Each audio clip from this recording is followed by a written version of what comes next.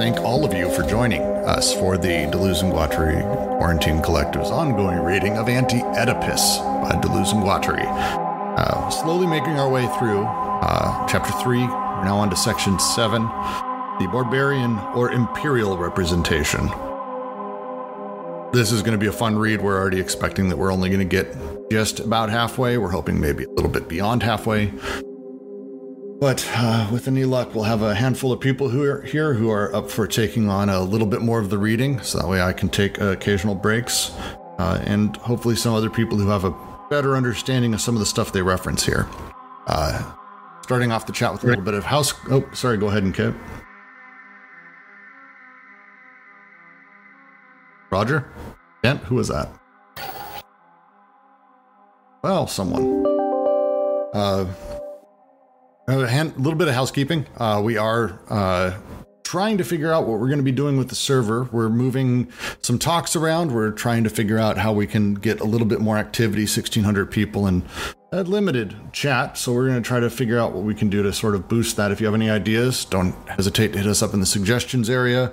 If you want to volunteer, become a mod, run a chat, you want to talk through a book or have a conversation, you're always welcome inside of us, and drop a note in the volunteer chat. We have a bunch of talks again this week. Kent, do you want to run through what's going on the Continental Philosophy server and with your other talks? Yeah, we have on Friday, we're going to have a discussion of the origin of the work of art by Heidegger, and so that should be interesting. And then we're going to start on September 2nd, Zizek, Sex and the Failed Absolute. So that should be an interesting read.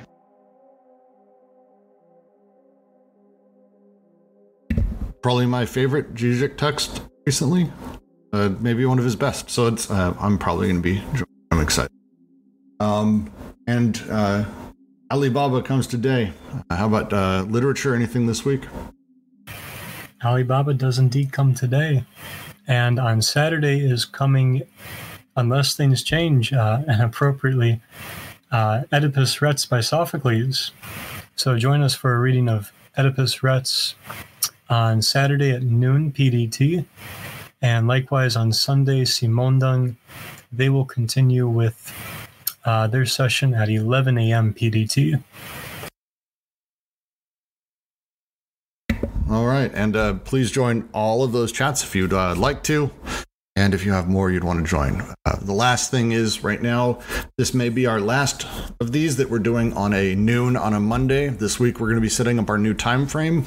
We're probably moving, shockingly, a whole hour earlier, maybe two. We're trying to debate between those, and we'll be passing out a poll this week. So with that, I'm going to go ahead and dive into our text today, Barbarian or Imperial Representation. For those of you who are watching on YouTube, I have the text up so you can read along with us, and also on the left side of the screen is the chat, so you'll get to see all the wonderful things that are said only in text. Be ready for way too much fucking meme. As always, anyone feel free to jump in as we get into the conversation. The more of you, the better. So we start with immediately right to incest with the sister. We really need to do that schizoanalysis of Pornhub, by the way, because all of this just feels like there's something going. Incest with the sister and incest with the mother are very different things. The sister is not a substitute for the mother. The one belongs to the connective category of alliance, the other to the disjunctive category of filiation.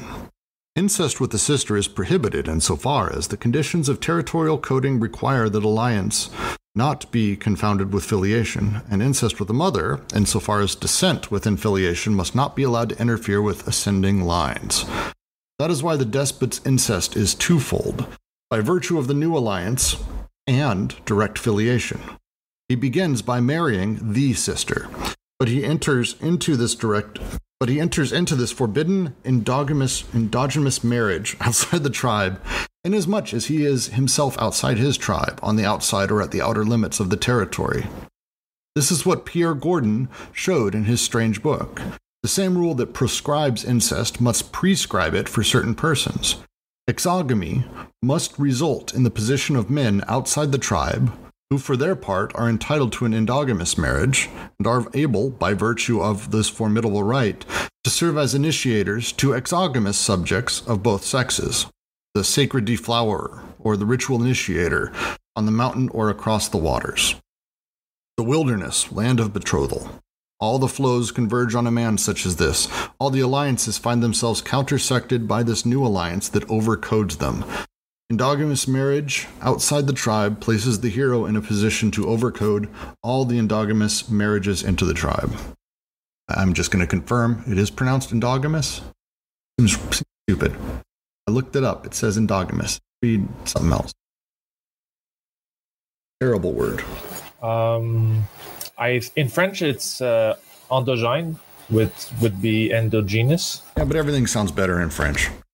Yeah, sorry. It's such an awkward anglicized word.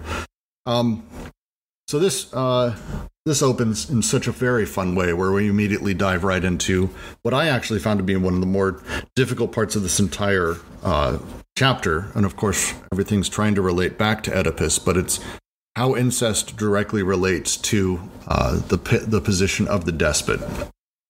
Where, of course, we saw in Savage Times, the prohibition against incest was not some psychological thing, but instead was done in order to maintain the ability for a sister to be married off to another family, so that way you could maintain alliances, and for you not to fuck your mom, so that way your past, your filiation, your descent backwards could continue to have the mythology trace, so you could find your place within things.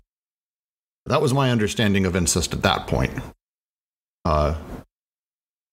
Please, Alyosha, what are you saying? Establish how this isn't ahistorical. Please go into that for a moment. Well, I mean, I don't know if I'm qualified. That's really. I find myself. I know we got dude. No one here is qualified. like it's talk about the repressed representative and displaced representative and all that. I mean, I have a vague sort of recollection of that. But at this beginning portion, this almost reminds me of Derrida's thing about the example, where like an example is never just an example, so that they throw out these examples. But I'm like, I just want to, I'm okay. We just read Nietzsche in the literature group, and there's all kinds of historical mistakes in that. And you can still get something out of it. So I'm not trying to drag it down. I'm just trying to understand, are they basing this all on like these handful of examples? Of so let's take a vote. Let's take a vote. We still have Polbot working inside of the chat, right, Jack? Poll is simple this Polbot allegory? Thumbs up if it's allegory, thumbs down if you think this is real, or stupid, like I don't know. I mean, come on, click it. It's in the chat. So, I mean, they bring up that specific tribe as their example. That's why I just want to understand it. Are they just extrapolating from that one situation, or what are they trying to say? So I don't read it as, I read it as both. I read it as that they are actually being allegorical, like in general, because they're trying to relate things back to Oedipus, and they're trying to have this conversation of how our relations to our family are not necessarily something that is birthed in us from the primordial ooze, that we aren't born with Oedipus thousands of years ago, that our relationship to our sisters and mothers change over time, and that this is sort of one of those things that is how we can track coding or overcoding of desire flows. However, they really get into some fucking specific examples inside of this section that make me think that it can't just be allegorical. For example, the concept of the sacred deflower, the ritual initiator. I mentioned to Jack earlier all of this prima nocta, the idea that a king gets the wife on her first night of marriage. They were on page 200 of I don't know, my edition. But the idea is that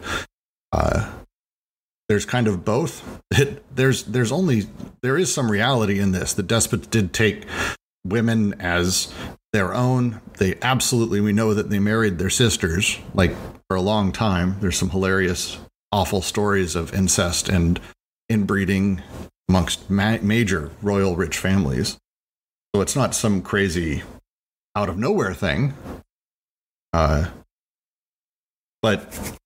I mean, it feels like it dances between allegory and reality too much for me to not to just say it's both.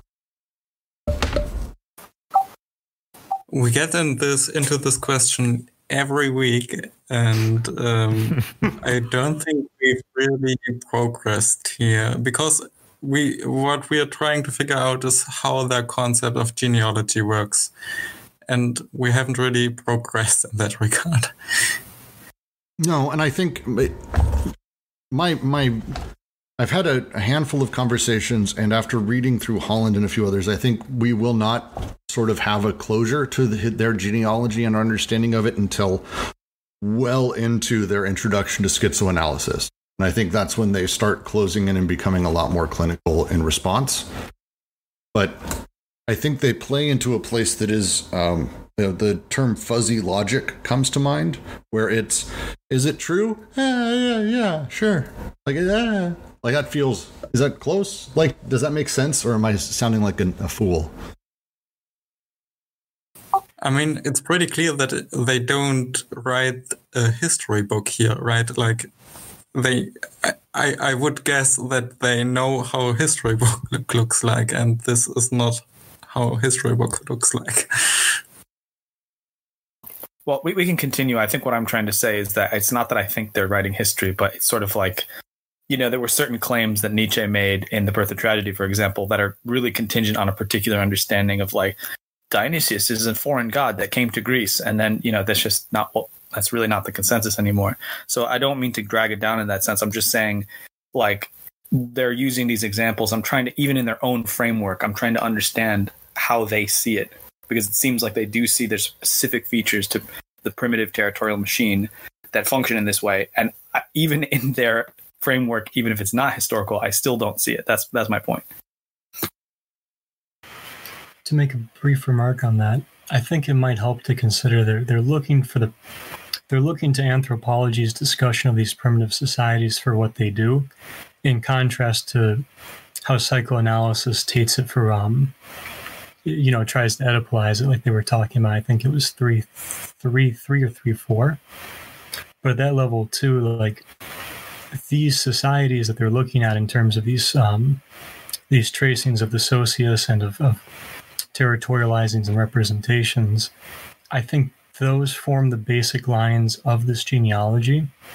And as I've been thinking about, like, what to do with this section and this chapter, I think you could even walk this out to, like, building, perhaps building a group forming, right? In the beginning, it probably kind of looks like this primitive thing, where you talk about, oh yeah, but we were the original 4 who got it off the ground, and then Steve and George joined, and there's kind of affiliation that starts forming there. And then you can also talk about how, like, one of the founders and you work together, and then you can start to see the economic and politicality of the alliance come into being, until somebody like a central figure comes in as a kind of, like, despotic figure, which is what they're kind of getting into now. So basically, like, I don't think it's meant to be like a traditional history like Lou's saying, but I think the genealogy and what it's tracing points to, like, what these societies are doing and how it effectively leads them into tracing these representations, to tracing things like the incest prohibition and perhaps even power. I think all these things are connected, power and the incest prohibition. But something you touched upon was how it's not a form of history, and that's right about genealogy. And I remember people here were already saying how difficult that word can be. It's kind of a weighty concept. But without even getting into Nietzsche, we can think of genealogy as, like, certain ideal types for understanding history. D&G describe themselves as doing universal history sometimes in the next schizoanalysis chapter. So these different logical types of social forms are a little bit more like abstract machines. It's not an actual example, that this tribe did this and so that's a despotic machine. It's just that, well, tribes acting in this way more or less embody this this abstract machine of being a despotic figure, which is this one central phallus that overcodes all the new alliances and shit like this. Does that kind of make sense? Click for anybody? Yeah, definitely. I read it in this way as well, more like an analogy or some kind of virtual history they create here in parallel to psychoanalysis and ethnology. And for me, it's like we are now at the point where we are talking about the barbarian or the imperial representation and how territorial representations go over to become barbarian, and barbarians are the outsiders. And now here they are talking about these outsiders. They come from over the sea, from the mountain, these initiators that kind of stand outside of the regime of the socios and now have certain new rights and now have the ability to overcode these preceding codes. And by that, maybe these are the predecessors of the despots.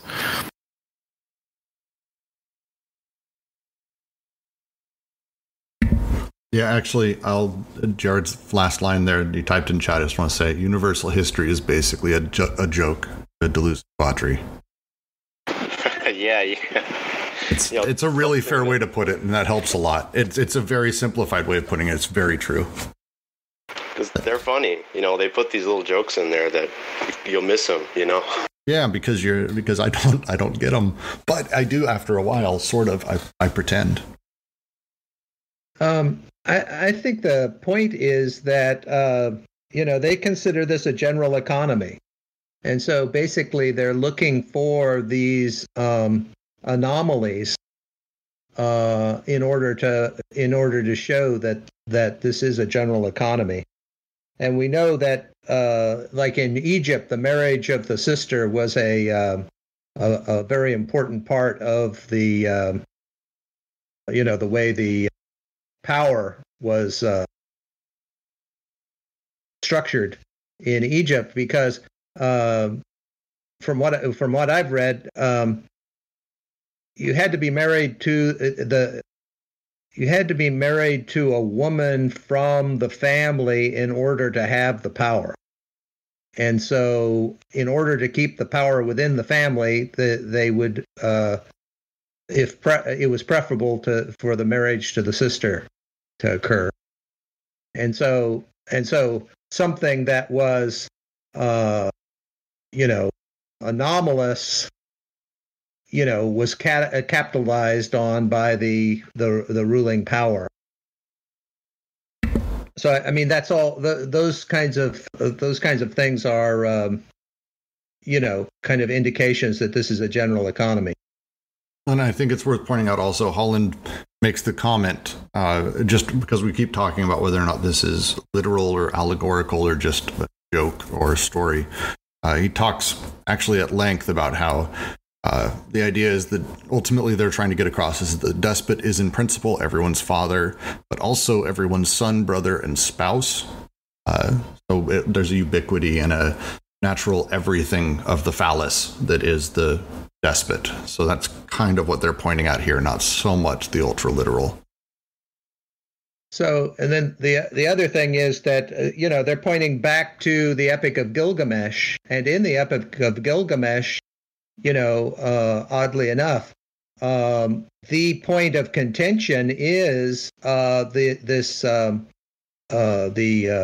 deflowering of the brides on their wedding night by Gilgamesh, and what happens in the epic is that the women complain to the gods, and so then the gods create Enkidu in the wilderness to come in from, he was someone raised by the animals, and he comes in and he's equally powerful to Gilgamesh, and he tries to put a stop to it. And And he is initiated by one of the prostitutes of the city that are sent out to take him from the animal category into the human category through sexual liaison. So it's and there's a confrontation between Enkidu and Gilgamesh, where Enkidu confronts him over this issue. And they fight, and Enkidu loses, and then they become friends, and then they go off on adventures together. But it's just interesting that in the earliest epic we have, this is the case.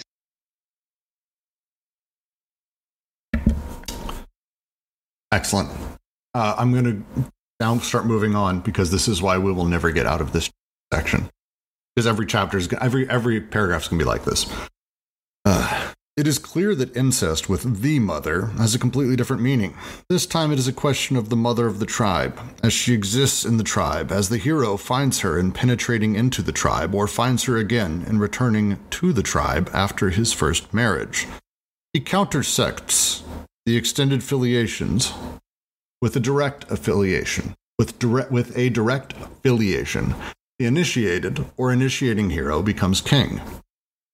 The second marriage develops the consequences of the first. It draws out the effect of the first. The hero begins by marrying the sister, then he marries the mother. The fact that the two acts can, to varying degrees, be bound together, assimilated, does not rule out existence of two sequences in the phenomenon.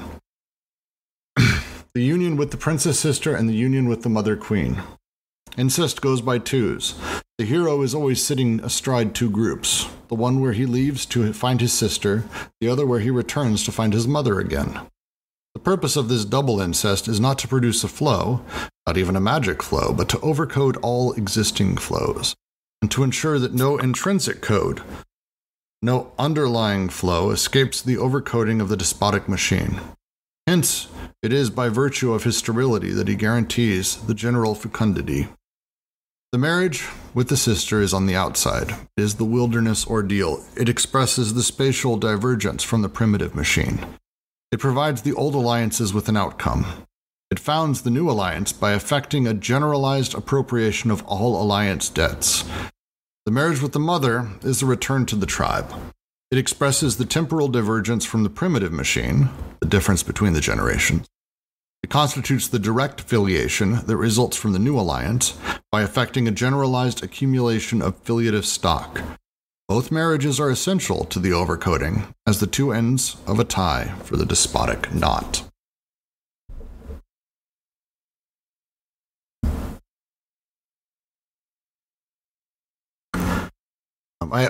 I think this just to mention this paragraph feels like it's more proof that they're talking more allegorical and jokey.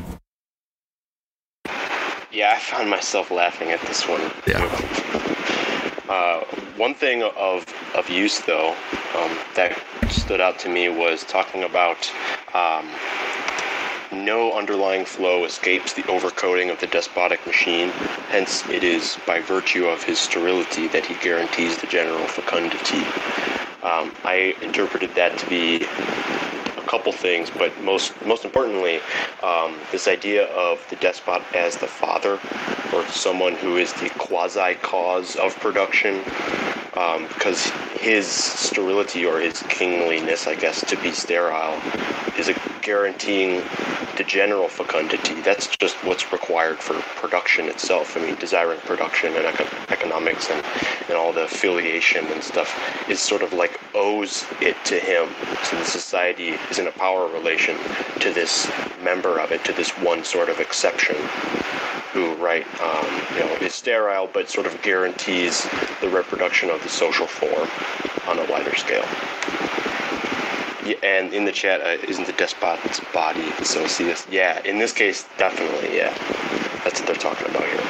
Yeah, I think that's what they're getting at too, Jack. The idea that this is where that becomes the socius, because before the alliances and filiations were made by sort of the interchange and interplay of marriages and lineages. Now all of those things ultimately bend, instead of being sort of scattered across the earth, are bent back into the despot, all of those lines. That's where they talk about here, to the flows, overcoding existing flows, redirecting them, all of that to him. I do want to read Roger's comment in the text, though. Maybe a way to understand this passage is to understand how law produces a state of exception into an ontology. Each culture will configure this differently depending on real-world politics and necessities. It's like murder. Law prohibits it, but at the same time furnishes the precision of the possibility of murder and in which conditions it is allowed by the state. As something outside the system, but also the system. The despot is someone who lives both sort of at the very extreme of it, but also is very much part and parcel of the system.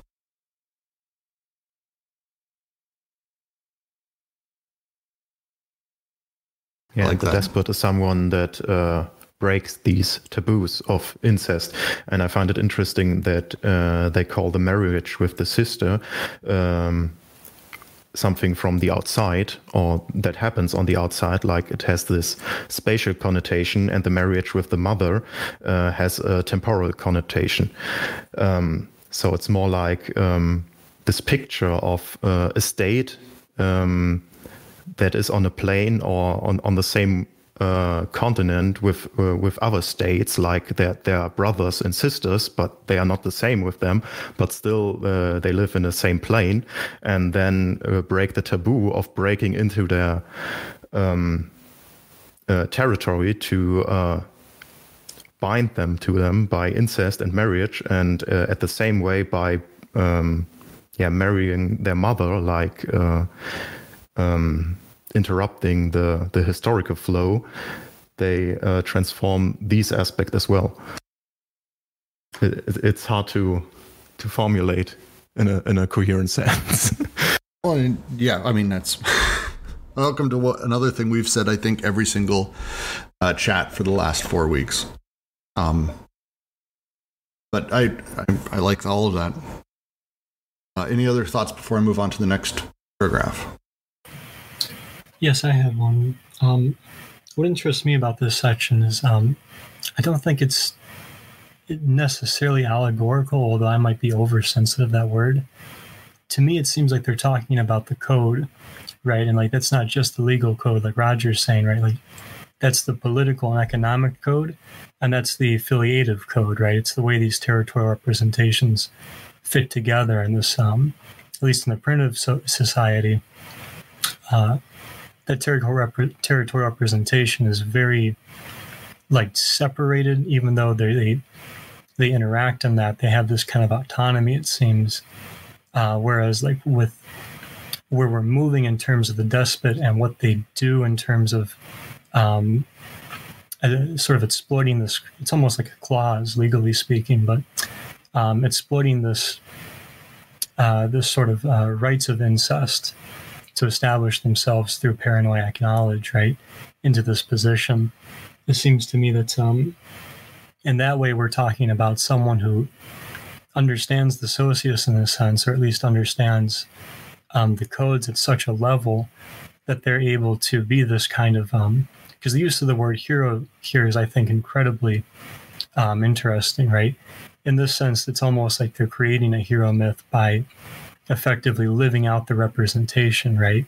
And in doing so, it countervails the representation to the point, so much so that they can perform this overcoding process, right? They can lay atop the new alliance and the direct affiliation over the previous, the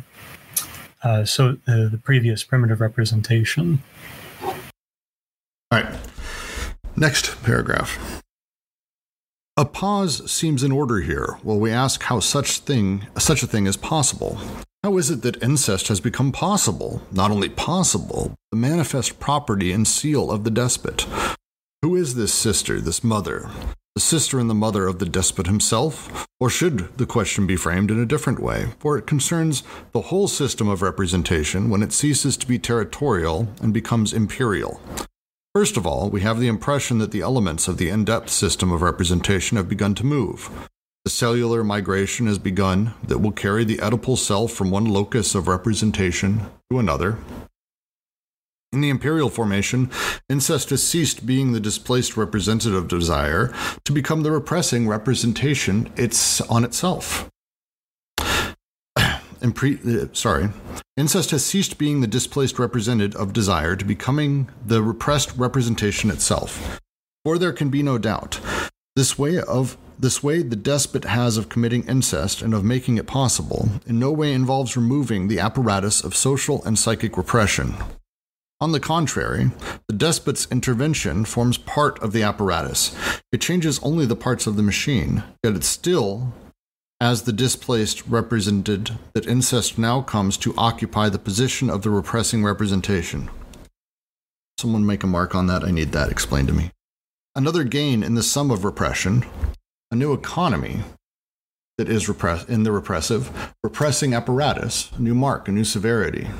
It would be easy, too easy, if it were enough to make incest possible, and to implement this in sovereign fashion, so that the exercise of psychic repression and the service of social repression would be made to end.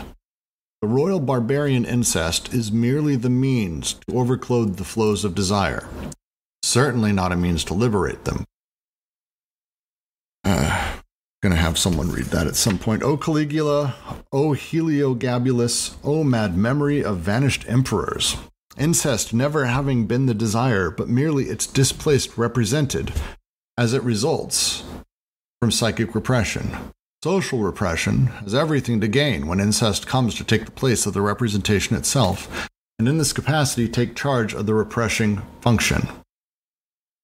That is what we've already seen in psychosis, where the intrusion of the complex into consciousness, according to the tradition criterion, did not, to be sure, alleviate the repression of desire. With incest's new position in the imperial formation, we are therefore speaking only of a migration in the in-depth elements of representation, which will render the latter more foreign, more ruthless, more definitive, and more infinite with respect to desiring production. But this migration would never be possible if there did not occur, correlatively, a considerable change in the other elements of representation, those elements that operate on the surface of the inscribing socius. Okay, I have so many questions, but I'm going to let everyone, if anyone has a thought that they want to just jump in, I've got a bunch of questions on this section.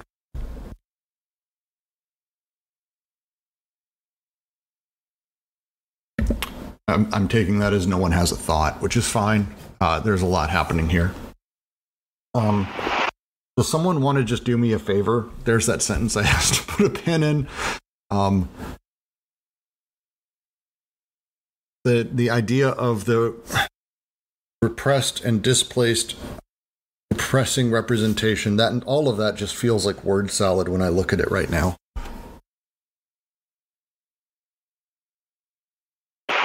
Yeah, it's something having to do with incest, or something having to do with how it's represented to desire.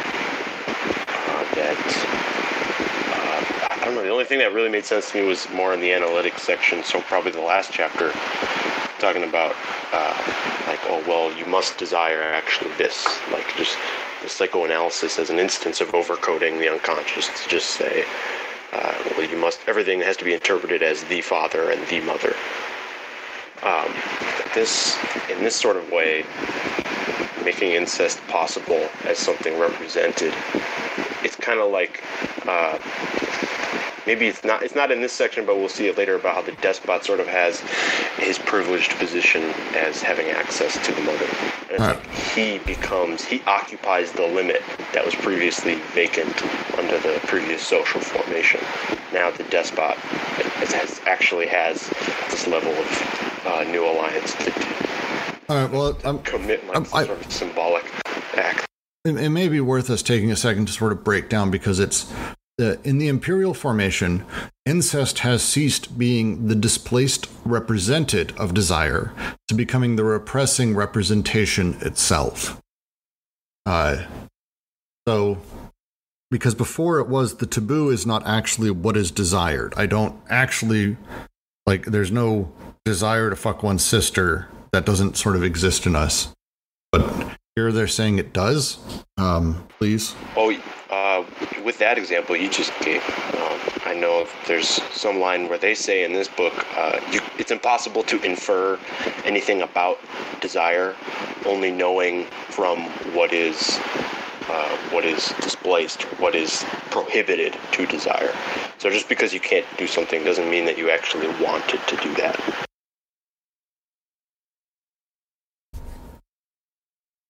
But I can't. That's only as far as I can take you. If anybody no, it's fair. Down the field. Alyosha, do you have your mic? What up? I'd love you to go over what you're chatting about in chat, because I thought, as you did, that the displaced representative precedes repressing representation, but that's not what they're saying here, as far as I can tell. And so now I'm confused. I mean, I think it still is what they're saying, because they're saying it becomes they specifically say it becomes the repressing representation. So, I mean, that implies that displaced represented is prior, right? That's how I would understand it. Right. But I mean, in timeline, it is a thing that is prior. It is the displaced represented in the savage times, and as we move into despotic times, it becomes the repressing representation itself. But would that then imply this sentence and what you said then basically say, oh, actually, at this point in time, now it is something that it comes before. It is always with us at this point. I mean, I'm trying to remember, there was an earlier section where they talked about, this thing about the taboo, and we were saying it now, like that the taboo doesn't represent what is actually desired, but it is a way that it effectively creates that desire for itself as it becomes, I don't know, hegemonic. I don't think that's the language they would use. But to me, that seems to be what it's saying, of like, once it passes into the despotic phase, the simultaneous movement of the prohibition of incest, but then, I guess I'm trying to think of it in the royal context, like you guys were saying, the allowing it with these exceptional cases, it sort of reveals, I guess, to them that it isn't actually, that desire was manufactured because there's a specific purpose it serves at the top of the hierarchy of the coding, I guess. Okay. I'm the only way. I think that's fair. I think that's fair, and the way that they're going about it when they push from the discussion, the sentence I've highlighted, incest has ceased being the displaced representative, becoming the repressing representation itself. They then go directly into talking about another gain in the sum of repression, a new economy in the repressing apparatus, a new mark, a new severity, social repression. And that switch, because at that point, the as soon as we actually do want incest and it becomes a thing that is prohibited socially now, not just repressing representation itself, but it's actually too easy, if it were enough to make incest possible, to implement this in a sovereign fashion, so that the exercise of psychic repression and the service of social repression would be made to end. Incest, royal barbarian incest, is merely mean to overcloud flows of desire. All right, I'll read from the chat. As for Oedipus, is that what you're talking about, Park? Yeah, it seems like. Yeah. As for Oedipus in general, it is not the repressed, that is, the representative of desire, which is on the side of and completely ignorant of daddy mommy. Nor is it the repressing representation, which is beyond and which renders the persons discernible only by subjecting them to homosexual rules of alliance. Incest is only the retroactive effect of the repressing representation on the repressed representative. The representation disfigures or displaces this representative against which it is directed. It projects onto the representative categories rendered discernible that it has itself established. It applies to the representative terms that did not exist before the alliance organized the positive and the negative into a system and extension. The representation reduces the representative to what is blocked in the system.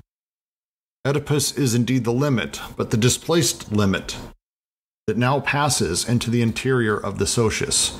Oedipus is the baited image with which desire allows itself to be caught. That's what you wanted. The decoded flows were incest. Then a long story begins, the long story of Oedipalization. But to be exact, everything begins in the mind of Laius, the old group homosexual, the pervert who sets a trap for desire. Desire is that, too. Trap. Territorial representation comprises these three instances.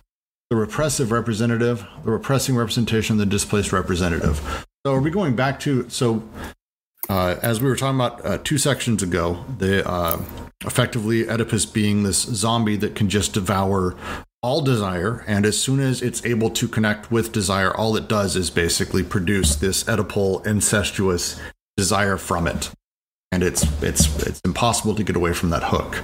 That basically we're talking about step 2 in that process here, where we began with incest is it was a thing that was maybe not desired, but it was prohibited because it would break filiation or alliances. One of those 2 things would be destroyed, and we needed to basically survive. So we had those things as prohibitions, less because they were our desires, but more because they're natural. As the despot takes power, the despot comes in and goes, well, actually, now you owe me everything. Therefore, actually, sister, mother, my wife is your queen, which means the mother, and I get to fuck her. I am the extension of everyone's phallus, and my daughter is everyone's sister, and it feels not making the connection. I think you're on the right track, though. If you go back to the previous section when they talk about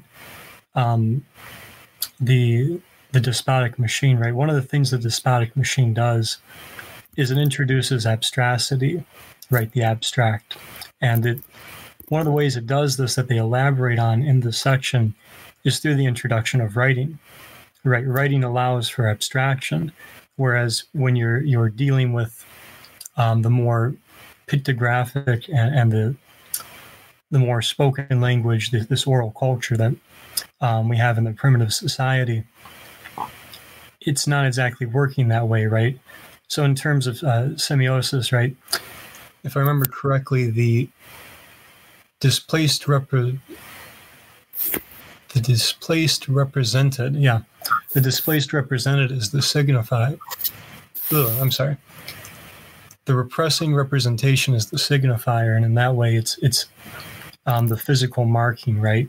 It's something that can be marked on the body or the object, and in that way, for an oral culture, that's really important because they're not dealing with the written, they're not dealing with the accounting that we're going to see develop in this written society. And so at that level, this is where we talked a little bit about, like, I compared it with double vision, where because the despotic machine is introducing these abstracities and it's over-coding and almost like it's laying bricks over the previous system, the previous territorial representation, but not negating it, but simply creating this kind of polarized tension atop of it. There's this kind of double vision quality to it that leads us to the signified here, which is that abstract quality of the sign.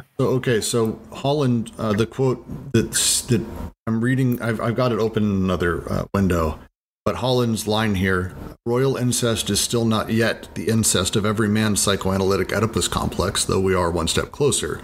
For this form of incest exercises its mode of repression not by universally forbidding it, but by making it licit for the despot alone within a system of rigid caste distinction. Yeah, it's like a hierarchy that is built. Like the despot, and in this imperial formation, there's some kind of taboo, a law, or some kind of traditional habit that a society has, like the incest prohibition, or any other law or habit in a society that is like a dogma. And by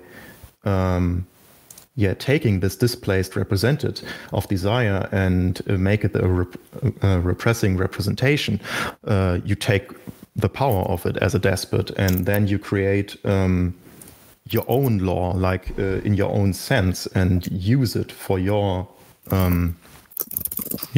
gain.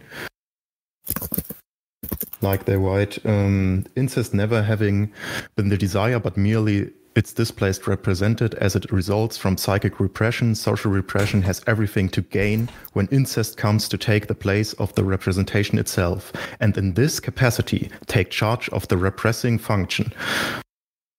Like I read it as a form of transformation of power and of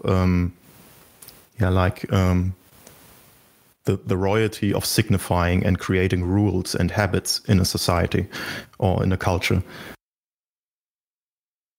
That's great. Thank you. Actually, I'm starting to connect a little bit more. Any last bits before we move on to the next? I'm trying to make sure we keep a decent pace here to the next paragraph. Just want to point out that we haven't quite made it to Oedipus here yet either, right? They write, the cellular migration has begun that will carry the Oedipal cell from one locus of representation to another. In the imperial formation, incest has ceased being the displaced representative desire to become the repressing representation itself. Right, so at that level, we're not actually dealing with Oedipus circulating, but we're seeing how the representation and the kind of structure, I don't want to use the word structure, the way that corresponds to at least the filiative and alliant, both prohibits and inhibits within itself, and in that very same process, right? It allows for its own sort of triumphing, right? It allows for a despot to sort of seize the power in a sense. Well, and the last sentence of this, and it's why I wanted to get into the next paragraph. But this migration would never be possible if there did not occur correlatively a considerable change in other elements of representation, those elements that operate on the service of the inscribing socius.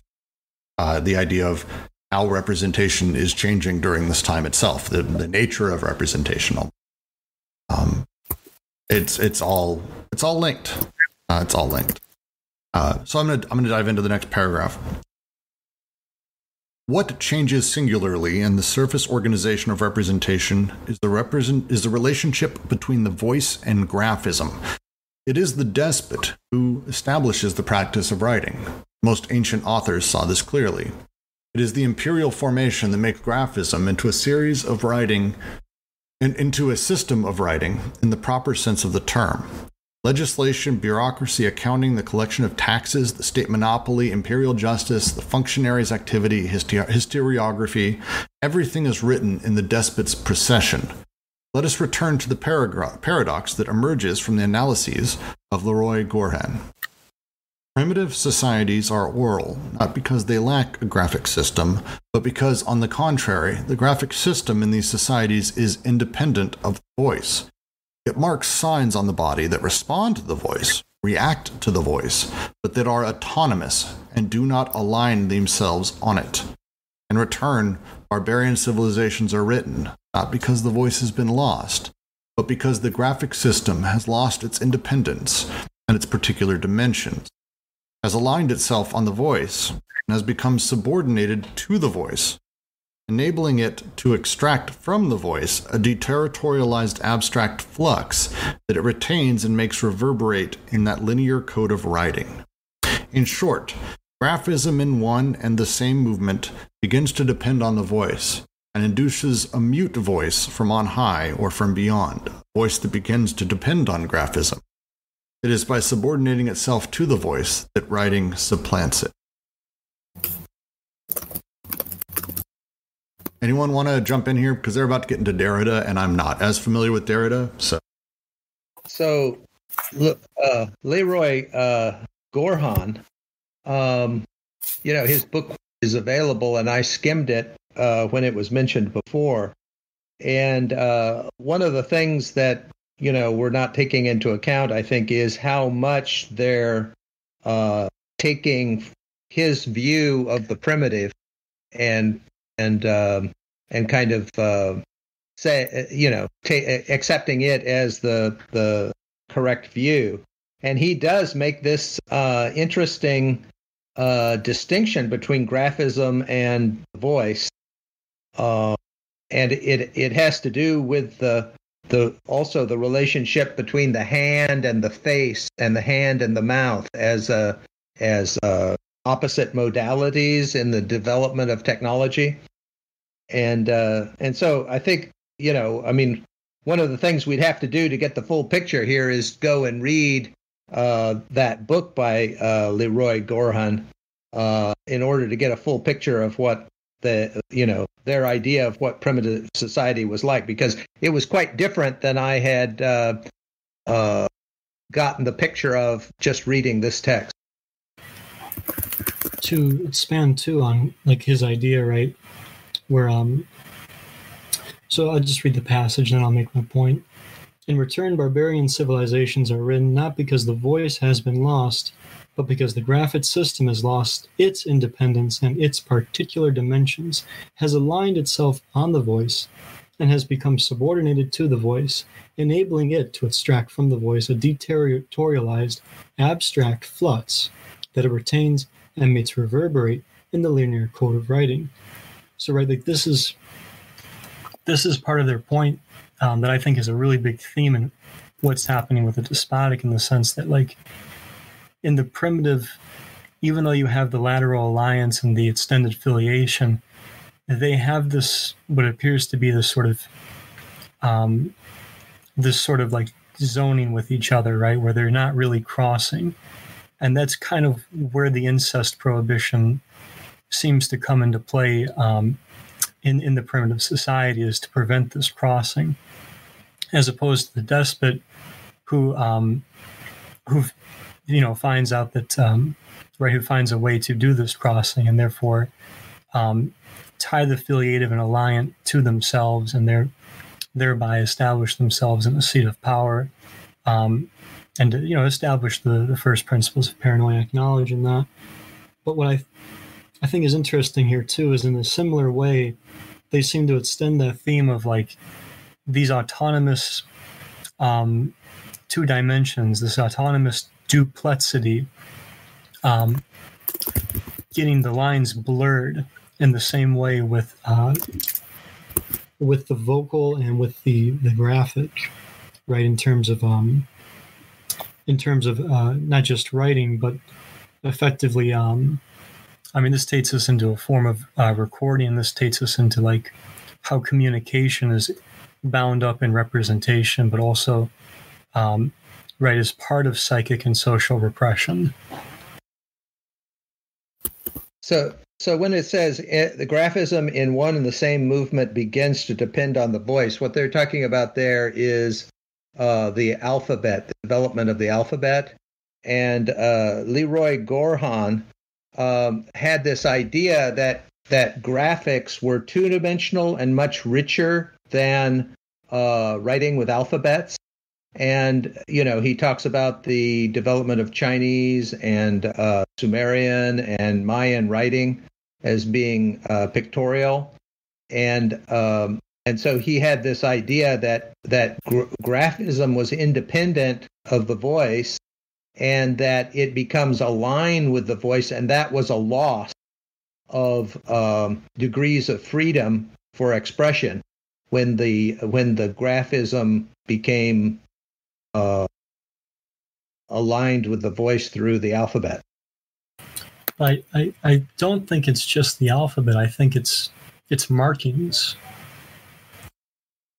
So another point that Leroy Gorhan did was he did an analysis of the cave paintings in France, and he had this idea that there was a kind of logic to where those paintings were existed within the cave, and that was kind of like that expression of graphism was much richer than like, for instance, later alphabetical kinds of writing. And it's worth just bringing up in the chat, they're having a conversation around Bataille's concept of glorious expenditure. Worth reading a bit on, but it does get into that on the next paragraph. And so I want to make sure we don't get too down that road, because they're about to get into a whole lot of other thoughts from a lot of other thinkers. We're going to have a lot of discussion. Yeah.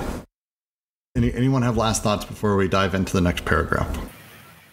Well, one last thing I'd like to make is that Leroy Gorhan was not a regular academic. He was much more versatile than most academics, and he delved into a lot of different areas than most academics would delve into. And he was himself a kind of anomaly in that he tried to create a complete picture of the evolution from the primitive into society with the evolution of human beings. And Pierre Gordon, the strange book that was mentioned before, I think I got that book out and read it. And it is a very strange book.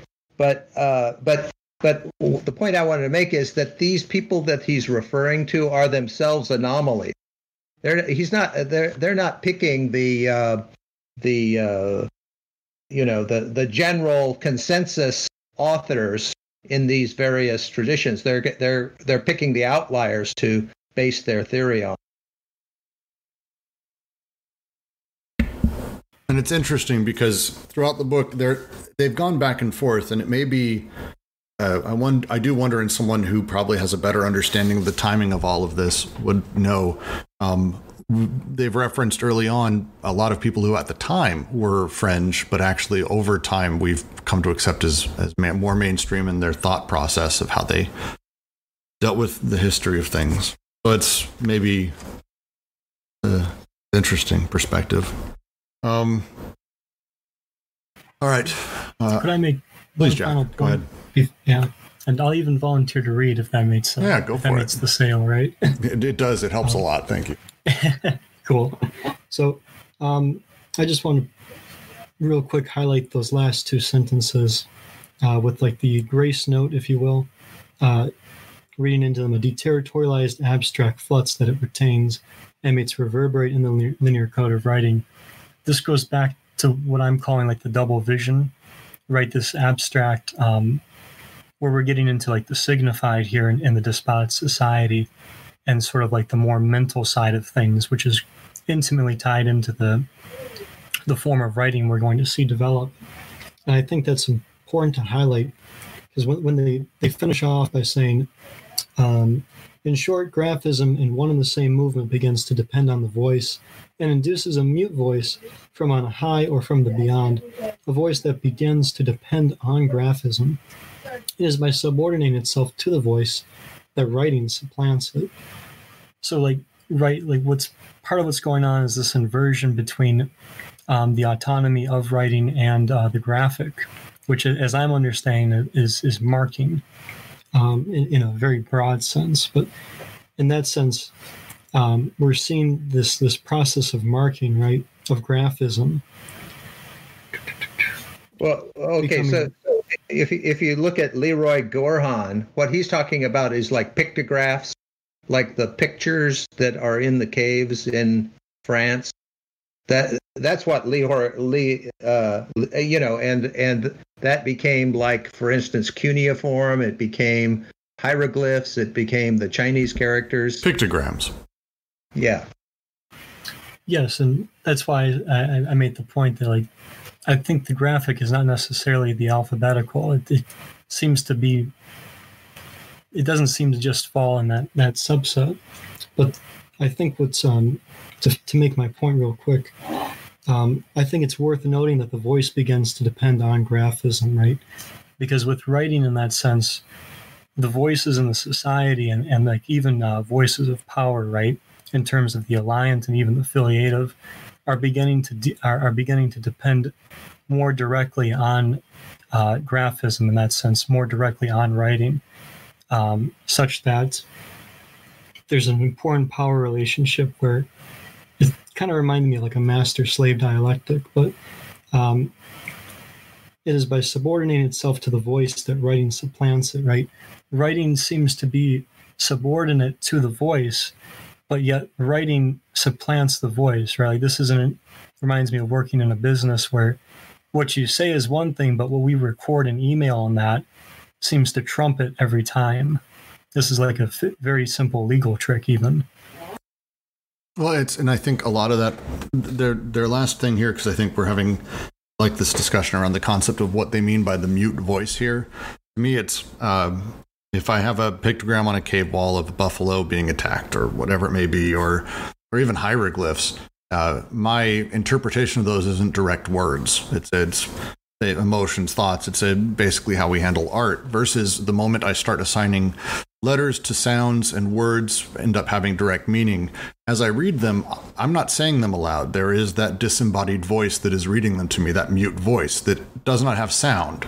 That as I'm reading this, and I'm reading through, for example, the Discord chat right now, I'm not reading these things aloud. There's no voice doing it. It's a mute voice, even though I'm reading it. That thing that happened suddenly, where once voice in theory was the one that was, the power struggle was very much in favor of the voice, that switched with writing, and suddenly writing became that because it subordinated itself to the voice.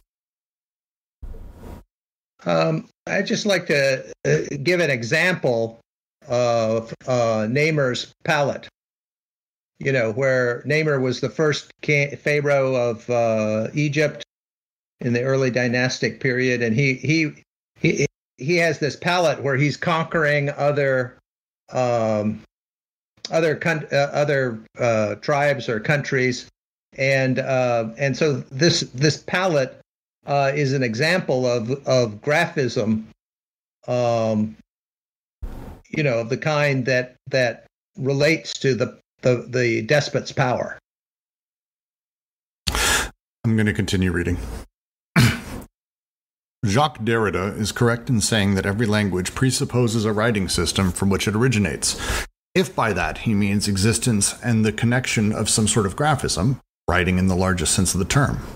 He is also right in saying that, within writing in the narrow sense, hardly any breaks can be established between pictographic, ideogrammic, and phonetic procedures. There is always and already an alignment on the voice, at the same time as a substitution for the voice, supplementarity. And phonetism is never all-powerful, it has also always already begun to labor and elaborate the mute signifier. He is again correct in linking writing to incest in a mysterious fashion, but we see nothing in his link that would lead us to conclude in favor of the constancy of an apparatus of psychic repression, operating in the manner of a graphic machine capable of performing as well by means of hieroglyphs as by phonemes. For there is indeed a break that changes everything in the world of representation, between this writing in the narrow sense and writing in the broad sense. That is, between two completely different orders of inscription. A graphism that leaves the voice dominant by being independent of the voice while connecting with it, and a graphism that dominates or supplants the voice by depending on it in various ways and by subordinating itself to the voice. The primitive territorial sign is self-validating. It is a position of desire in a state of multiple connections. It is not a sign of a sign, nor a desire of a desire. It knows nothing of linear subordination and its reciprocity, neither pictogram nor ideogram. It is rhythm and not form, zigzag and not line, artifact and not idea, production and not expression. Let us try to summarize the differences between these two forms of representation, territorial and imperial. That paragraph is very clear to me. If anyone, it's clear to me, I'm sure everyone else it is too, but I just want to make sure everyone's following what we're talking about.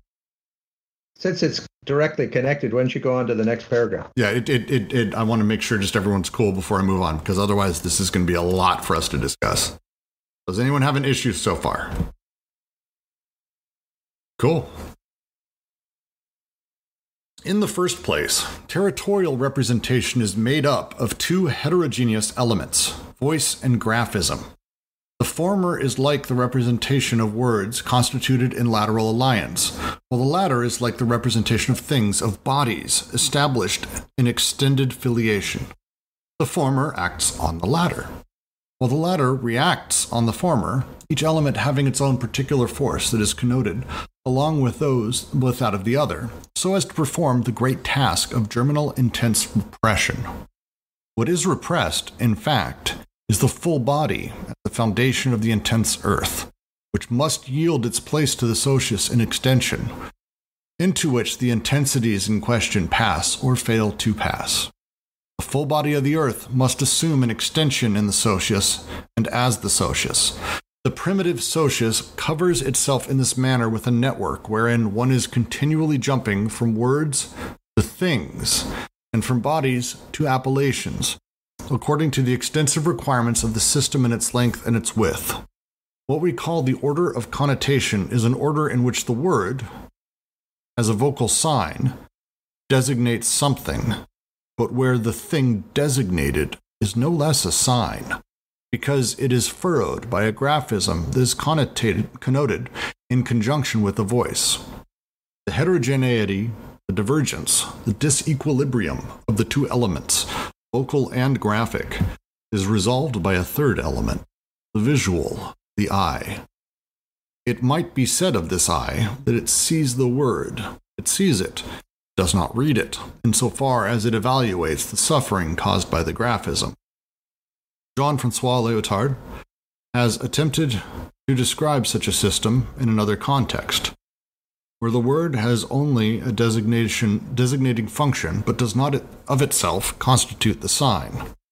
What becomes a sign is rather the thing or body designated as such, insofar as it reveals an unknown facet described on it, traced by the graphism that responds to the word. The gap between the two elements is bridged by the eye, which sees the word without reading it, inasmuch as it appraises the pain emanating from the graphism applied to the flesh itself. The eye jumps. Yeah, go ahead, please. So I'd just like to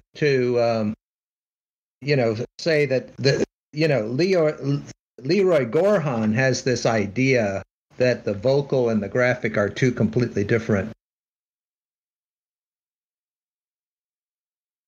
ways of relating to things. And it seems like this bringing in the eye is what's being added here by Deleuze and Guattari. But this is also something that comes from Lacan, because Lacan makes the voice and the eye, the gaze,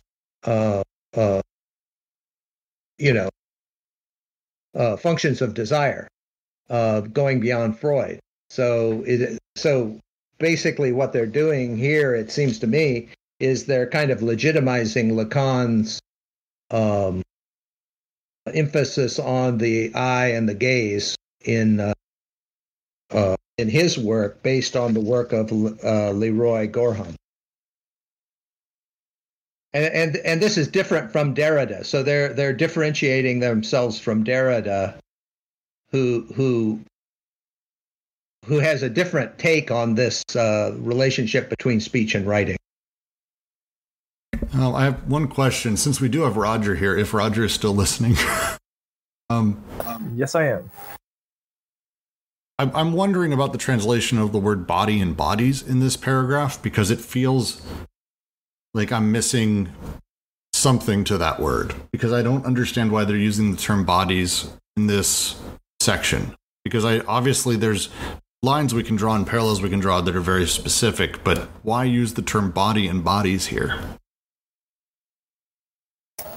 I would need to look for it, because I was publishing stuff.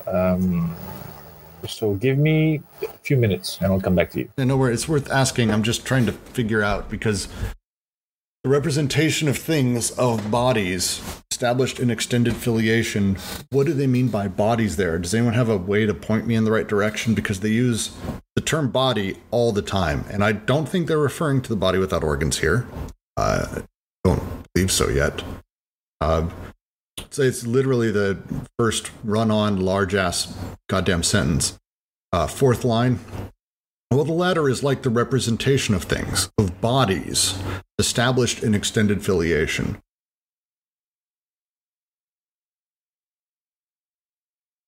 Anyone? I mean, literally anyone can jump in. Have a microphone. So I'll take a crack at it. What I think they're setting up here is they're talking about how territorial representation operates with these two elements in similar relationship to the alliance and filiative. So the voice is compared with the representations of words constituted in lateral alliance, whereas graphism is compared with the representation of things, of bodies, established in extended filiation, right? And when the despot creates the despotic representation in that, or rather the despotic machine creates it, this is what is at stake, right? These are part of the changing parts. Right. So I think part of the reason you're using the word... But this is my issue with the words. The word body here has... English is such a shitty language for this. The word body has a couple of, I would say, pretty diverse ways of using it. The two that come to mind, and the reason I'm having trouble with this is, on the one hand, the human body. It's the thing that I am, the separation of people as individuals. And then the second is body, as in body of work, body of writing, the large grouping of things. And that feels like what they're saying here, but bodies is a decor. So maybe they do mean, well, that's weird.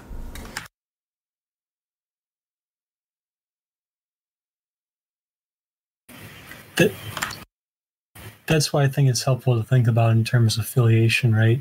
You're It's talking physical about bodies. the vertical hierarchy of how things, even in the sense of like bodies, right, are vertically related. In the same way that I think like bodies and organs have that kind of relationship. Yeah, I reread it in French, and so the first one is the representation of a word, so it's a representation of a symbol, and the other one would be a representation of body as the material aspect that it refers to. So I think they're making this difference, and then they say something about the corps plein. It's like a full body. I don't know, but like this is from Merleau-Ponty. Maybe Ken could like pitch in on that. It's the full body, and Merleau-Ponty, that doesn't mean just a body that is full. It's clever, more clever than that. Well, then it's going right over my head. So it's like the example where they said in a previous section, consider the clock. At one level, when we look at the clock, we were telling time, and there's, of course, a relationship there. But then it also reinforces the territoriality that is on the clock, right, which is that of a 9-to-5 job. So, right, it reinforces, in the example I'm using at least, it reinforces a capitalist workday. It reinforces the territorial representation on the object or body of the clock. All right, I'm going to continue reading because we do get further on to the three sides, and they talk a little more about the body. Thank you for that, Roger. It just felt the English language is confusing to read these things, so it's tough. Yeah, but even the translation, sometimes it becomes difficult because of certain styles. And even in French, you need to reread it like a few times. So, I would go with the idea that body here is intended to mean something slightly more clever than just body. That it's no, but that's the thing. That's the problem that a lot of people have with Deleuze and Guattari.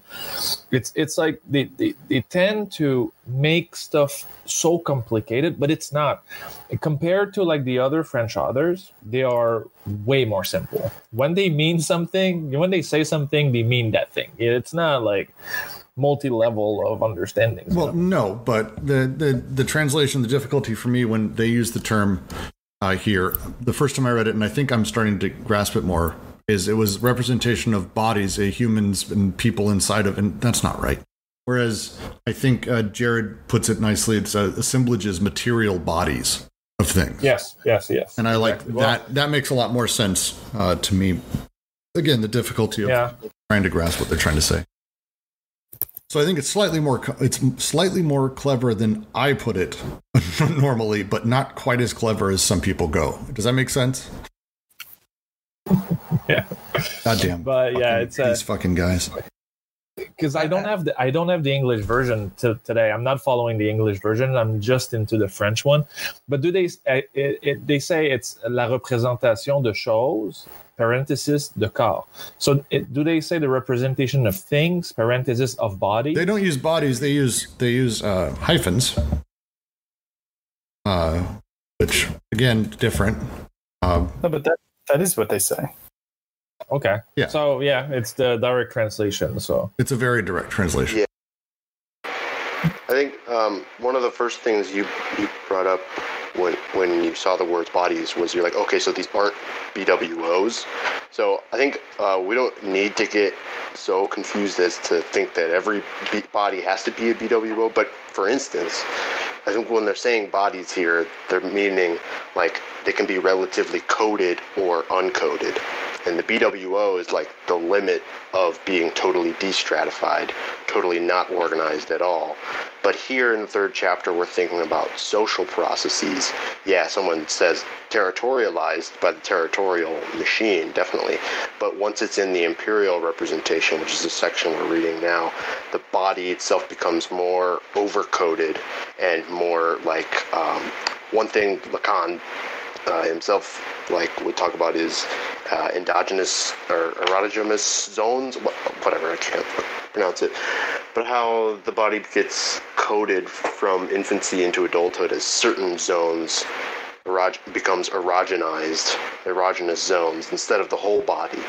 So instead, this same process can happen to the body of the earth, or even like the whole body, every organ gets assigned to sort of role within the social structure, whether it's an imperial one or it's a primitive inscriptive one. I guess, but for this passage, it's a way too complicated thought, because as I read this first sentence of the paragraph, this with in the first place, blah, blah, blah, territory representation is made up of two heterogeneous elements, voice and graphism. Then they try to differentiate these, and voice is constituted by the lateral alliance. These are the representation of words, like words are created in the lateral alliances, like in the communication with other people, and the latter graphisms, like inscriptions, every kind of symbol, start as a representation of things, of bodies, like in the world, like a cow that gets sketched on a wall and then slowly over generations get transformed into different letters. And these both systems of voice and graphism interact with each other, like in this intense repression they are talking about. Definitely. When something that you're going to want to keep in mind is when D&G talk about representation in this way, it is a repressive function. So the representation of things / bodies or hyphen bodies, as it's written in this sentence, it's like these things are becoming subordinated to their representation, their social representation as it's inscribed on the socius. But anyways, this comes what they're saying is that this comes from a writing system rather than an oral or spoken tradition, which is more open, which is more capable of being adapted and going both ways, versus an overcoded imperial system of writing, which is going to be structured around hard binaries that are exclusive, mutually exclusive, and this. Yeah, and that is not interactive, but linear in a sense. I actually, because, I'm going to let you finish, but I really like that specific thing you just said, that Triad, that they call it linear. That actually really hits me in a really nice way, because it's that there is a nature to that. What you're talking about, the dynamism of a purely vocal voice versus graphism, which becomes etched in stone, for lack of a better term, but also has a very linear nature to how it moves forward, rather than the dynamism of a story passed down. I really like how you put that. Thank you. Yeah, because these are maybe syntactic systems, maybe not in a way of symbols like paintings on a cave wall, but later alphabets and stuff like that, or bureaucratic processes. These are all syntactical in a sense, that they have distinct elements that you have to read in a linear order, like an algorithm.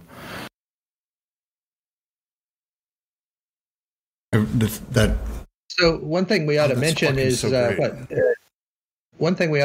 what Derrida says, which is that that in our tradition there is this bias, which he calls logocentrism, toward the voice, and this repression of writing. And so grammatology is about that. And Derrida based that on a work which had been done just before that, which was a kind of discussion of writing in general across the earth. And but even though the first writing was like hieroglyphs or cuneiform, Derrida doesn't really go into the as far as I remember, the difference between that and alphabetical writing so much. But here, what they're focusing on is the difference between the earlier writing systems that were non-alphabetical and the later alphabetical writing systems. And there's a big difference between those. Well, it's actually maybe worth reading the footnote before we move on. Lyotard reestablishes the overly neglected rights of a theory of pure designation. He shows the irreducible gap between the word and the thing in the relationship of designation that connotes them. By virtue of this gap, it is the thing designated that becomes the sign by revealing an unknown facet as a hidden content. Words are not themselves signs. They transform into signs the things or bodies they designate. At the same time, it is the designating word that becomes visible, independently of any writing reading, by revealing a strange ability to be seen, not read. See Lyotard, Discourse Figure, reference 85. Words are not things, but as soon as there is a word, the object designated becomes a sign, which means precisely that it conceals a hidden content within its manifest identity, that it reserves another face for another view focused on it, which perhaps will never be seen, but which in return will be viewed in the word itself.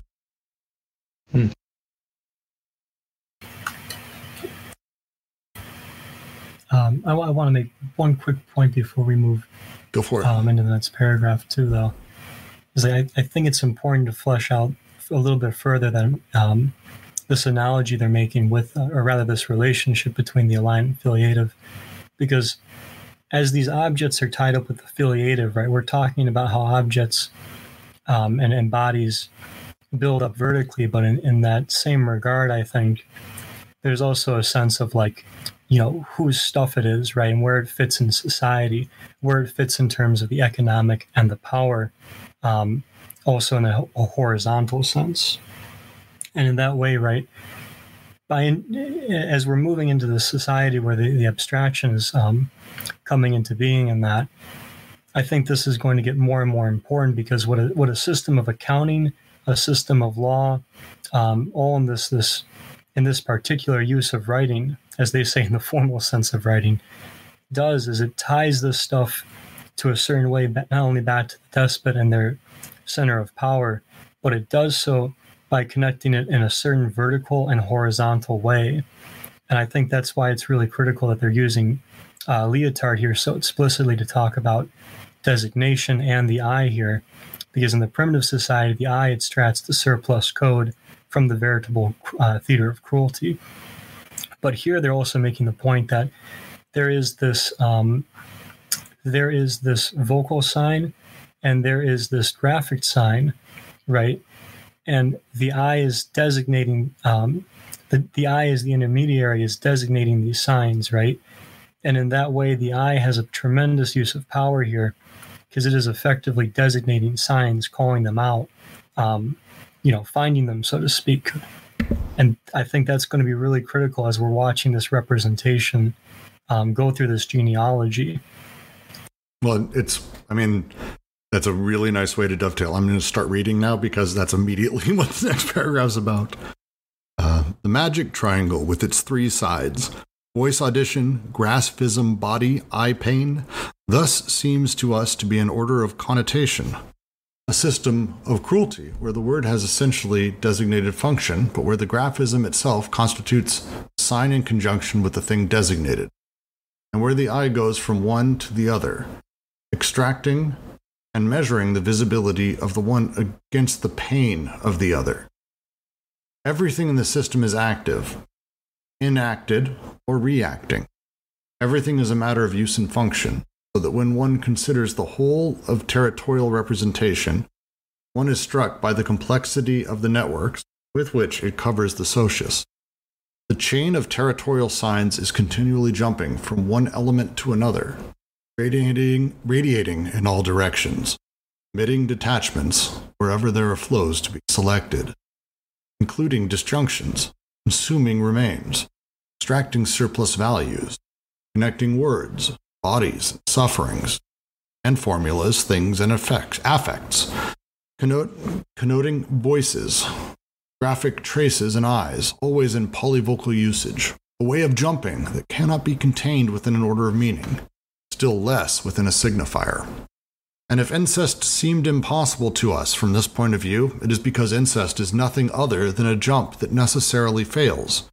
This jump that goes from appellations to persons, to bodies. On the one hand, the repressed this side of appellations that do not yet designate persons, but only intensive germinal states.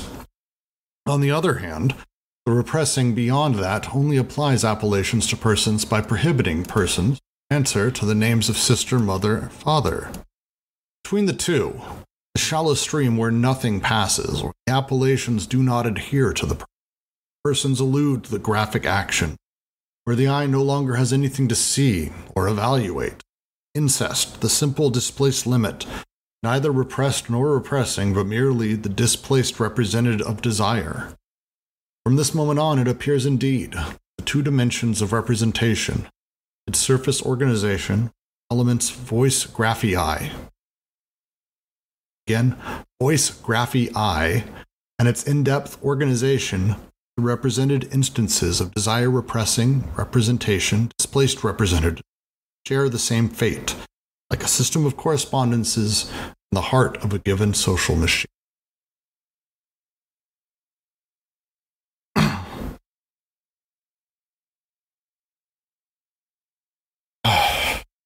Anyone? Just sounds that if we dismiss language, we're gonna have a lot of fun. Feels like, yeah, especially the written word. Like, for sure, we need to get rid of the written word and direct signs. Written word sucks. So, chat, what are you saying today? I know there's no getting rid of the written word. I'm reading your chat right now.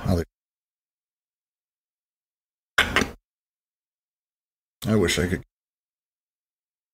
Okay, let's take a step by step. First, I'd love if anyone wants to jump in on one sentence that struck me that's interesting, so that when one considers the whole of territorial representation, one is struck by the complexity of the networks with which it covers the socius. And it goes through all of the different setups. And then the line, a way of jumping, a polyvocal usage, a way of jumping that cannot be contained within an order of meaning. Can anyone give me an example?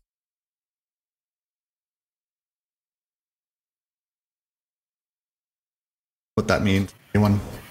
I kind of took it in terms of like, so I could be wrong here, but it reminded me of Saussure in the sense that like the sign doesn't take you to the referent.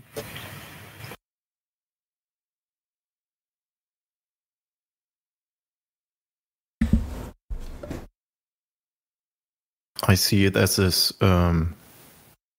reference to structuralism, that these signs don't have their meaning in them, not even in their signifier, that when you look at the strict signifier or what it means in a specific situation, you don't grasp this whole system, this chain of territorial signs that is continually jumping, like these are heterogenic.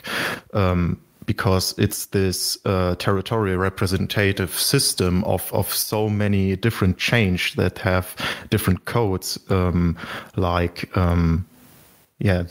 using connecting words, voices, graphic traces, maybe even processes in bureaucracy. All this stuff is connected in different networks and structures that build a kind of meta structure that is this whole system of representations that you can't reduce to a single meaning or to the signifiers themselves. And so that's applicable to incest in the sense that incest itself is this kind of jump that doesn't work because we have a lot of assumptions made around the signifier, even though the signifier itself may have little to no bearing on reality. The passage might really be elucidating here. And if incest seemed impossible to us from this point of view, it is because incest is nothing other than a jump that necessarily fails. This jump goes from appellations to persons, from names to bodies. On the other hand, the repressed this side of appellations that do not yet designate persons, but only intensive germinal states. On the other hand, the repressing beyond that only applies appellations to persons by prohibiting persons who answer to the names of sister, mother, father. So, like, to put it in a nutshell, right, there's a way that categorization, especially in terms of the aligned and filiative, is that representation is placed upon the socius, and that corresponds to people, right? There's namings of them and there's categorizings of them, and that categorization, that representation, is effectively where the prohibition is coming into being, right? It's circulating at this marking of bodies. So if your body is marked as a mother, there is a prohibition in terms of how a mother can circulate, of how a mother fits into the filiative and the alliant.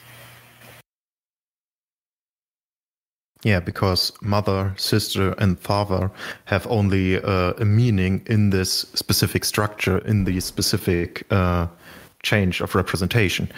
Without these strict systems or change of signifiers, words like incest or taboos like these wouldn't have any meaning.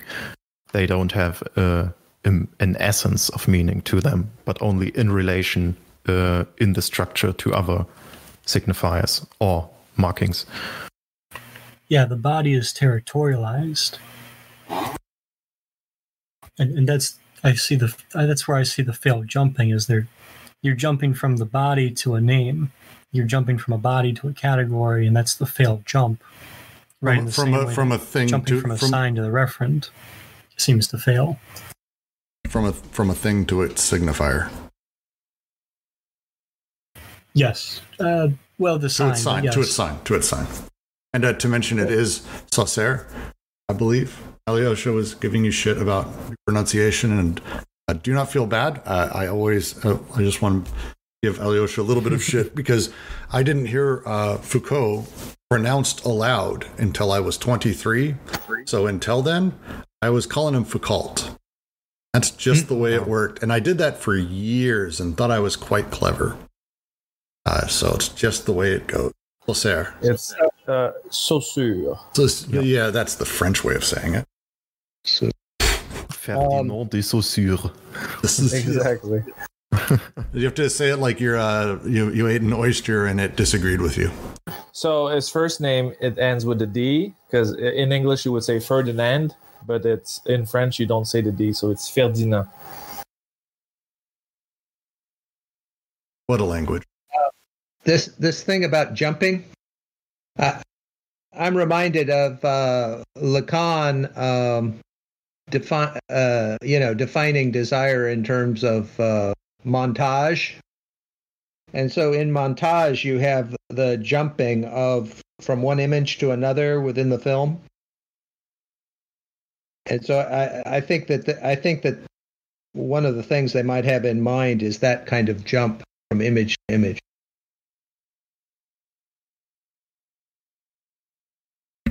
Actually, that's probably what they are talking about, because they're contemporarily calling out some things from Lacan throughout this chapter, and that would make sense that they'd continue.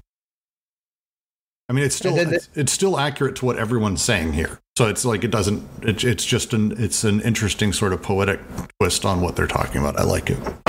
So this gets refined in the cinema series because in there he talks about the movement image and the time image, and talks about Persian semiotics with respect to the movement image. So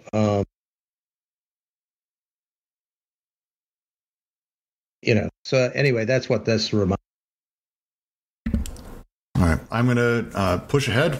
This is a long paragraph, so please, if you have stuff to say, make notes. We will at some point try to stop. All this finds itself overwhelmed in a new destiny, with the despotic machine and imperial representation. In the first place, graphism aligns itself on the voice, falls back on the voice, and becomes writing. The term falls back on. At the same time, it induces the voice no longer as the voice of alliance, but as that of the new alliance, a fictitious voice from beyond that expresses itself in the flow of writing as direct filiation. These two fundamental despotic categories are also the movement of graphism that, at one and the same time, subordinates itself to the voice in order to subordinate the voice and supplant it. Then there occurs a crushing of the magic triangle.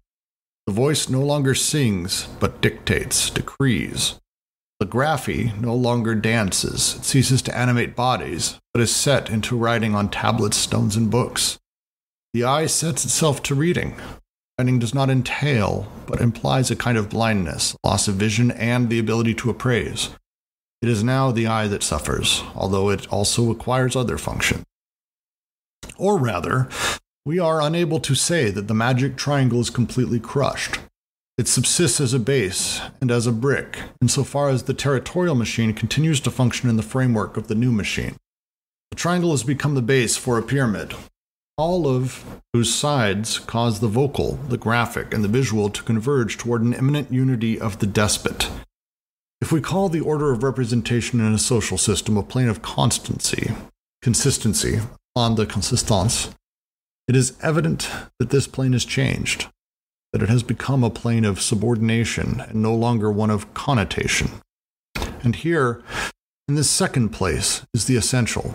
The flattening of the graphy onto the voice has made a transcendent object jump outside the chain, a mute voice on which the whole chain now seems to depend, and in relation to which it becomes linearized. The subordination of graphism to the voice induces a fictitious voice from on high, which, inversely, no longer expresses itself except through the writing signs that it emits, revelation. This is perhaps the first assembling of formal operations that will lead to Oedipus, paralogism of extrapolation, a flattening out or a set of biunivocal relations that leads to the breakaway and elevation of a detached object and linearization of a chain that derives from this object. Feels like what we were just talking about expanded out. I think we did a good job in analyzing the last paragraph, everyone. What it feels like to me. Anyone?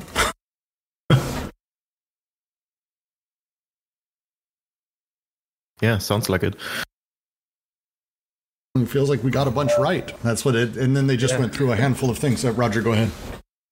And then the following sentence, they say, "But what does it mean?" Yeah, no, we're about to throw everything out of the window. I know, but I'm just excited because we actually very much were going through the concept of how these things work together and what the intention was, and it was nice.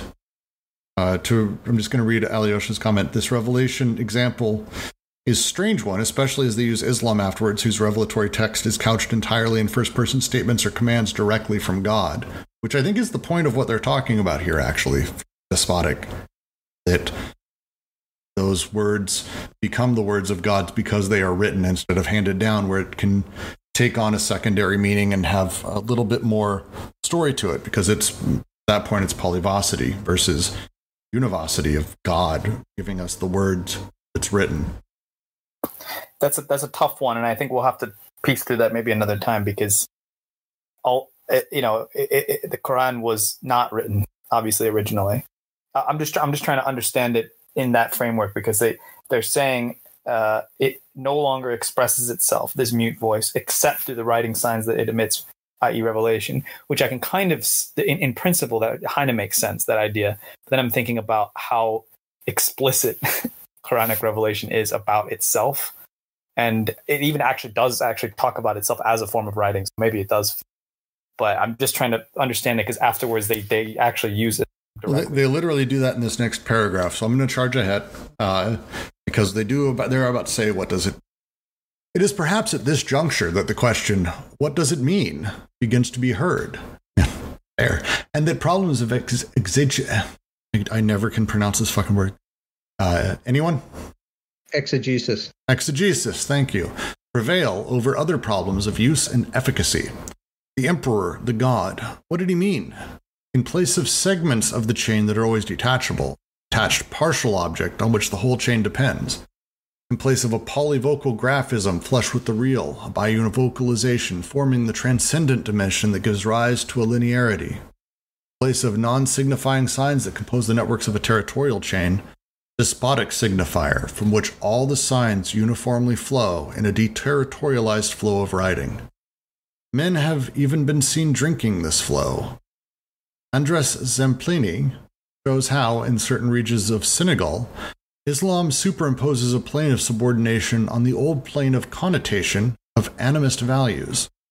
The divine or prophetic word, written or recited, is the foundation of this universe. The transparence of the animist prayer yields to the opacity of the rigid Arab verse.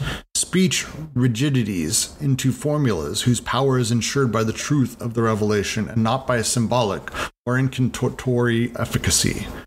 The Muslim holy man's learning refers to a hierarchy of names, verses, numbers, and corresponding beings, and if necessary, the verse will be placed in a bottle filled with pure water. The verse water will be drunk. One's body will be rubbed with it, and one's hands will be washed with it. Writing, the first deterritorialized flow, drinkable on this account. It flows from the despotic signifier. For what is the signifier in the first instance? What is it in relation to the non-signifying territorial signs, which jumps outside their chains and superimposes a plane of subordination on their plane of immanent connotation? The signifier is the sign that has become a sign of the sign. Despotic sign having replaced territorial sign, having crossed the threshold of deterritorialization. The signifier is merely the deterritorialized sign itself. Sign made letter. Desire no longer dares to desire, having become a desire of desire, a desire of the despot's desire. The mouth no longer speaks, it drinks the letter. The eye no longer sees, it reads. The body no longer allows itself to be engraved like the earth, but prostrates itself before the engravings of the despot, the region beyond the earth, the new full body. Please, Alyosha, please comment on, because I do think their use of the Quran here is fascinating, as well as their sort of reference of some of the older and still modern rituals. But it's all of this also ties back. It would seem I'm surprised they didn't mention how you can't have the old graphs of Muhammad drawn. And actually, there's a lot of things you're not allowed to draw inside of the Muslim religion because they don't want them. I'm not sure if there's a specific. Sorry, I just have the doorbell here. I'm not sure if I can. I'm still trying to piece through it in my head. I mean, I'm always suspicious of like these kinds of phrases, the opacity of the rigid Arab verse, like these kinds of things. I get what they're trying to say. I almost wonder sometimes if they like are writing like this is kind of retroactively applying Christian tropes to other religious experiences, which are just different. I think I might need to think about that and evolve that thought, because I would actually look at like the period of revelation, the early period of Muhammad's revelation, as much more along the lines of the kind of polyvocal, disruptive, schizo speech that they tend to talk about. So, but I mean, there's no denying in terms of like, the way it's established as a major religion over the world, all that good stuff. I'm reading this section, and because it's a point of reference, I think I'm a bit closer to. I'm trying to piece through it, because I don't know if I get the idea of despotic signifier, but I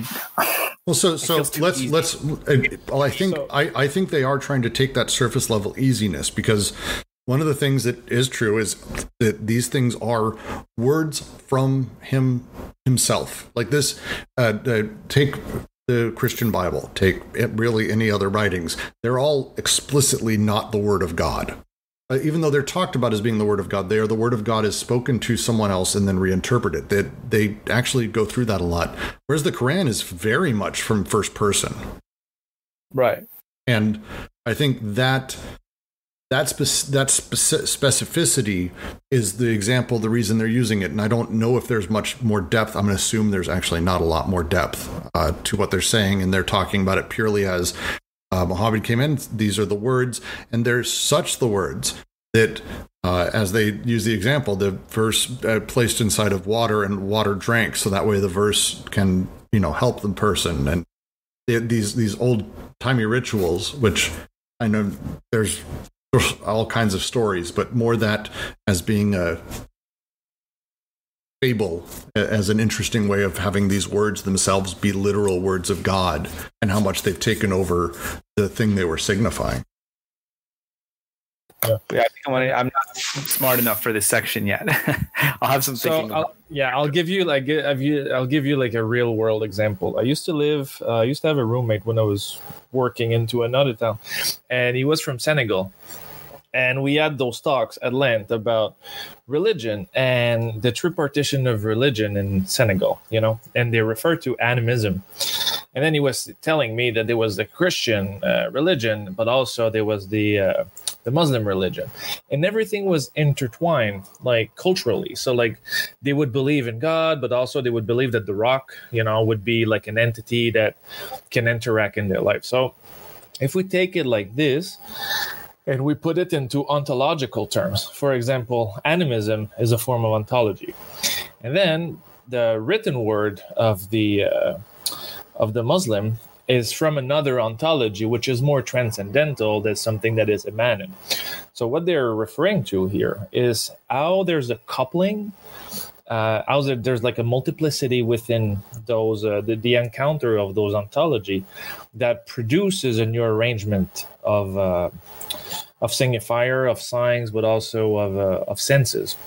So, and what they're saying is that the written word with formulas and everything into that kind of specific ontology that like have at its core a form of transcendence will actually put itself in the background of any animist practices. So basically, they're going to be there both at the same time, but the colonized ontology will be subordinated to the first. I don't know if you follow all of this. It's really helpful. I think there's a truth in that, in terms of if you look at also how did any major sort of like imperial religious system adapt itself to so many different contexts, which Christianity also did previously with the example of virgin. But what I would say something even worse. It doesn't adapt the concept. It doesn't adapt itself to the context, but it adapts the context to itself. Yeah, that makes sense. Yeah, well, that's what I was going to say. The famous example of the Virgin of Guadalupe, and in Mexico, and the fusion. Yeah, like you say, it's not even just the fusion of an existing situation, but sort of creating a new situation where these new forms of ancient gods can be reinterpreted in light of this master god, which is now the Christian God, and stuff like that. That stuff makes sense to me. Mm-hmm. And it's interesting they use Senegal as the example, and that may be what also helps Alyosha if you want to do readings on how Senegal switched from being a deeply animistic culture to in come the French, and it's basically colonized. And so there's kind of like four sects. There's the Christians who are still they still have animism as kind of part. They've brought it in. The same with the Muslim side. Then there's those who are just still very much sort of the traditional, and then the secular, which is because the government's deeply secular, and it's actually something all the groups agree on, is that they need to be secular. So it's a really interesting country. I mean, awful history, but really interesting country in terms of how the despotic and imperial takes over. Probably the reason they picked that. Also Francophone, so might be close. It is. The French are the ones who came in and took it over. They're the imperial bastards this time around. No offense, Roger. Hmm? I'm not French. Yeah. We are rejects from France. Oh, yeah. I guess I'll continue. Well, before you do, Brooks, if you want. Oh, go for it. But Roger had a thing real quick. Yeah, go for it. Oh, no, me no. No, someone did. that Jack. was me. Yes, because Alibaba has come today. No, in all seriousness, I do think it's worth expanding too, though. Roger's absolutely right. There's an ontological point here in terms of like how the representation is fleshing out over the socius and is fleshing out to effectively create a kind of reality, right? Well, I got to be careful there because that's a little bit more complicated than socius and fleshing out in that sense. When they ask the question, what does it mean? Right, and they use the word exegesis here, right, which is like scriptural interpretation or like critical interpretation. But right, they're talking about understanding things and interpreting them, right, which I think is really important in terms of the signification, but also with the eye, and how things are being, how things are going from being marked to dealing with this abstraction, right? Because they're using the example of somebody who's writing on Islam, but it's not simply Islam they're talking about here, right? It's this way that's, without going too deeply into it, it's this way that what is written, right, ties back to the despot. And in that sense, the despot becomes the full body of things, right? So we're moving from connotation to into the system. And I think just what I want to point out here is that with connotation, we're talking about things connoting the earthly, right? At least in the primitive society, there's at least the earth is socius there. Whereas now we're tying things back to the despotic, or not the despotic, to the despot themselves, which is how writing serves here. This example of Islam, I think, is meant to demonstrate how writing both represents, I shouldn't even say represents, how writing addresses bodies in that, and how we look to things like laws at this level of their sort of power relation within the representation. Shall I do the next paragraph? Please dive in. Okay, no water will ever cleanse the signifier of its imperial origin, the signifying master or the master signifier.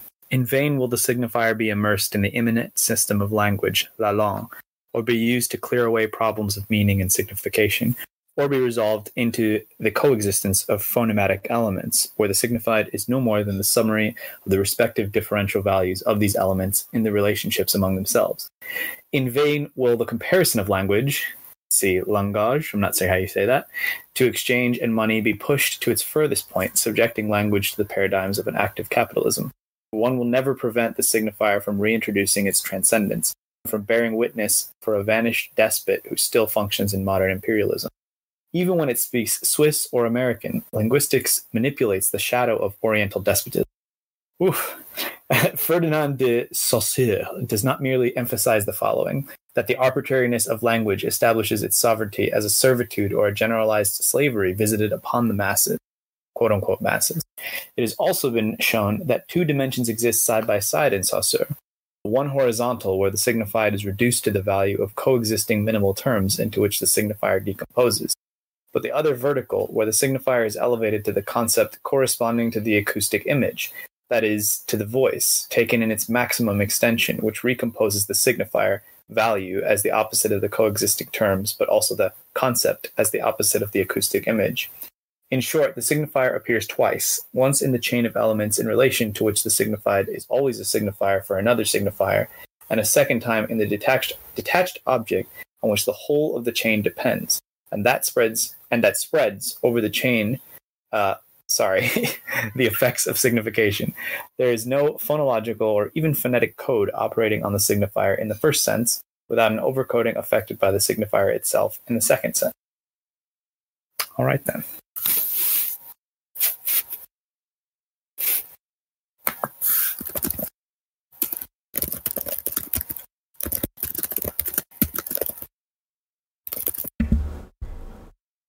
Okay.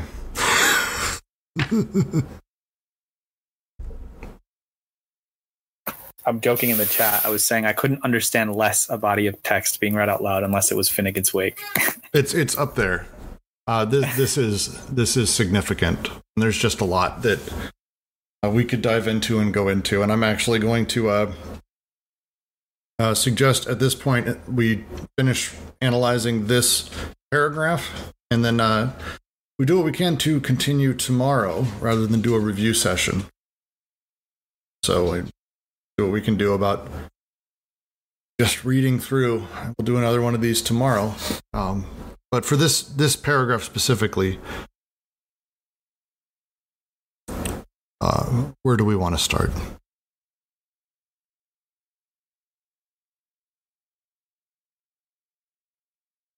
Because there's layers to this that are worth, I don't know, tearing apart and figuring out.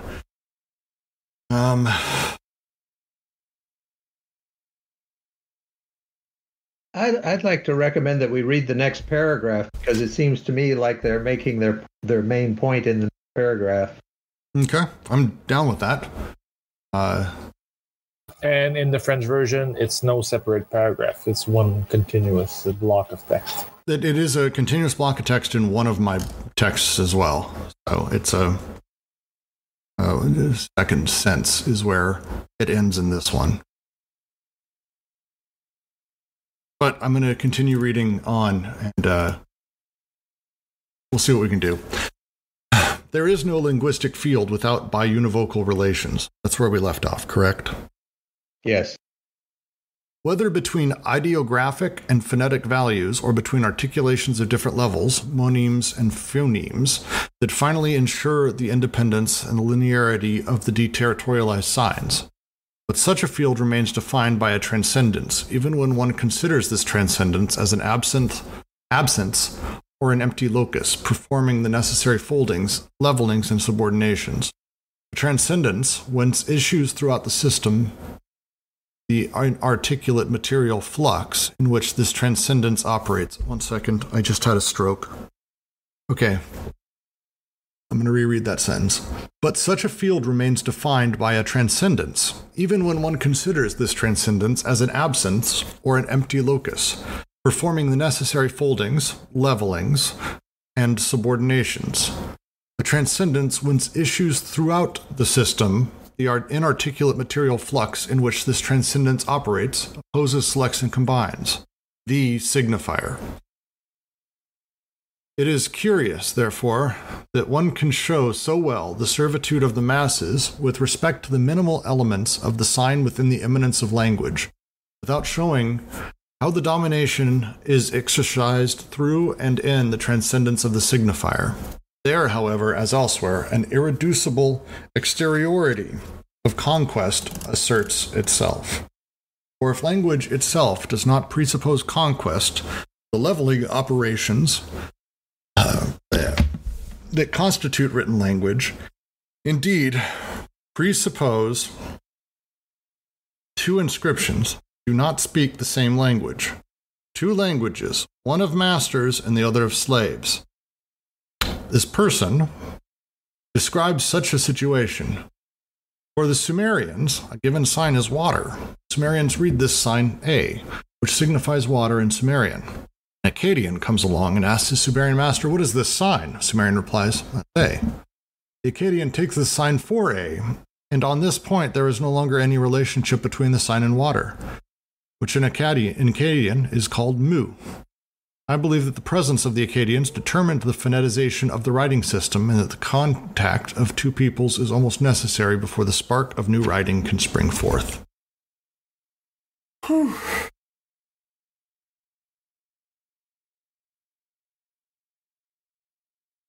Yeah, I just like to note that, you know, we in the Lacan reading group, we were just reading a section, and I was surprised to see that Lacan uses this term biunivocal. So it's not something that was made up by Deleuze.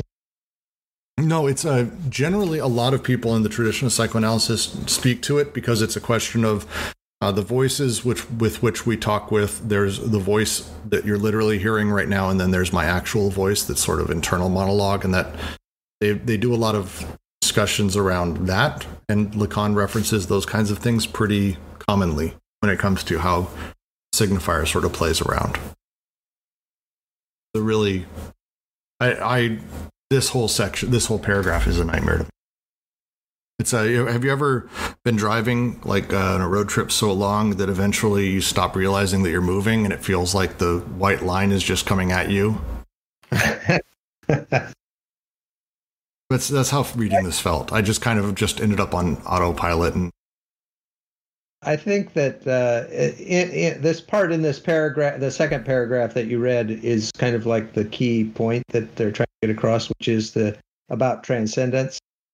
So basically it says, but such a field remains defined by a transcendence, even when one considers this transcendence as the absence or the empty locus, performing the necessary foldings, levelings, and subordinations.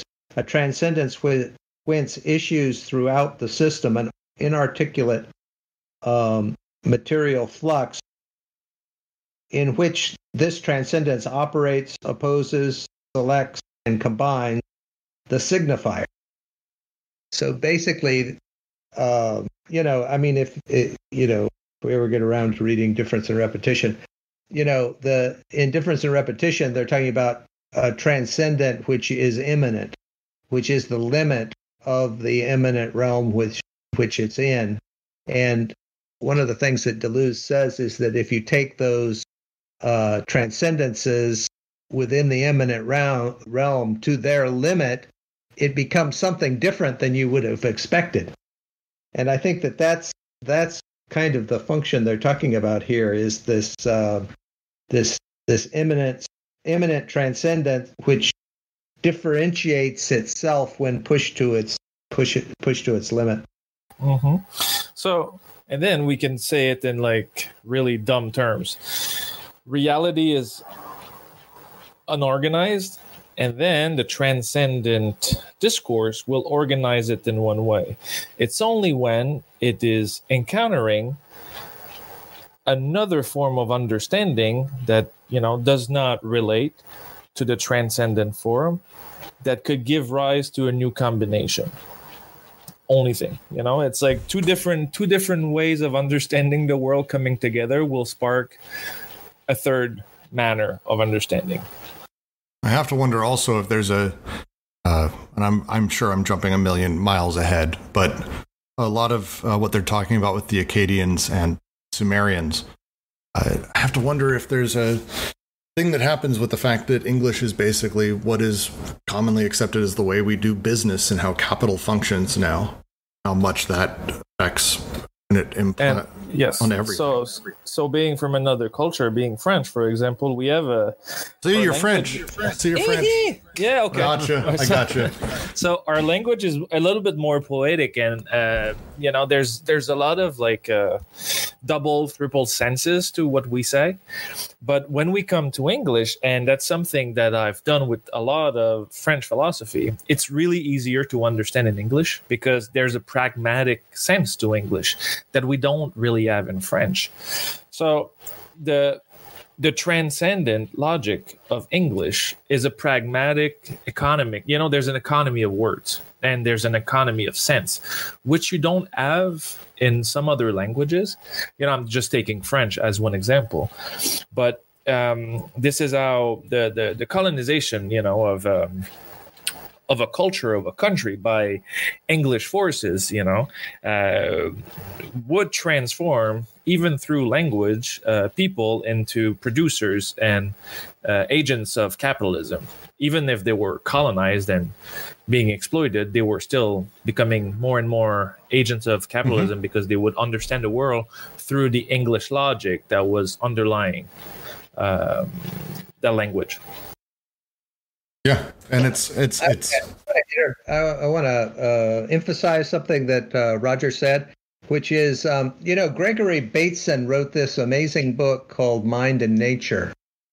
And basically what he says in there is that it's kind of a question that he raises, is that why is it that when you study two things completely independent of each other, two different subjects, that you get a better quality of information than if you just studied each one separately alone.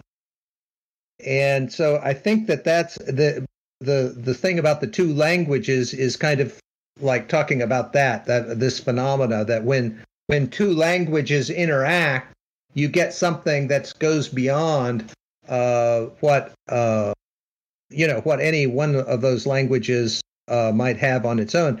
And it's very interesting that Assyrian, Sumerian and Akkadian was like that. And more recent research suggests that the Akkadian was there from the beginning. And it wasn't that the Akkadians took over Sumeria, but that the Akkadians were there from the beginning, and that the Sumerian written language was more a language of scholarly classes that was based on accounting from the beginning, and then accounting for things was the basis of Sumerian writing in cuneiform, and then other functions were added on once they realized what writing could do. But so anyway, there's this really interesting relationship between the Sumerian writing and by the way, Sumerian is a unique language doesn't seem to be related to any other language group, and so that's always a big question of the anomaly of the Sumerian language. But Akkadian is a Semitic language.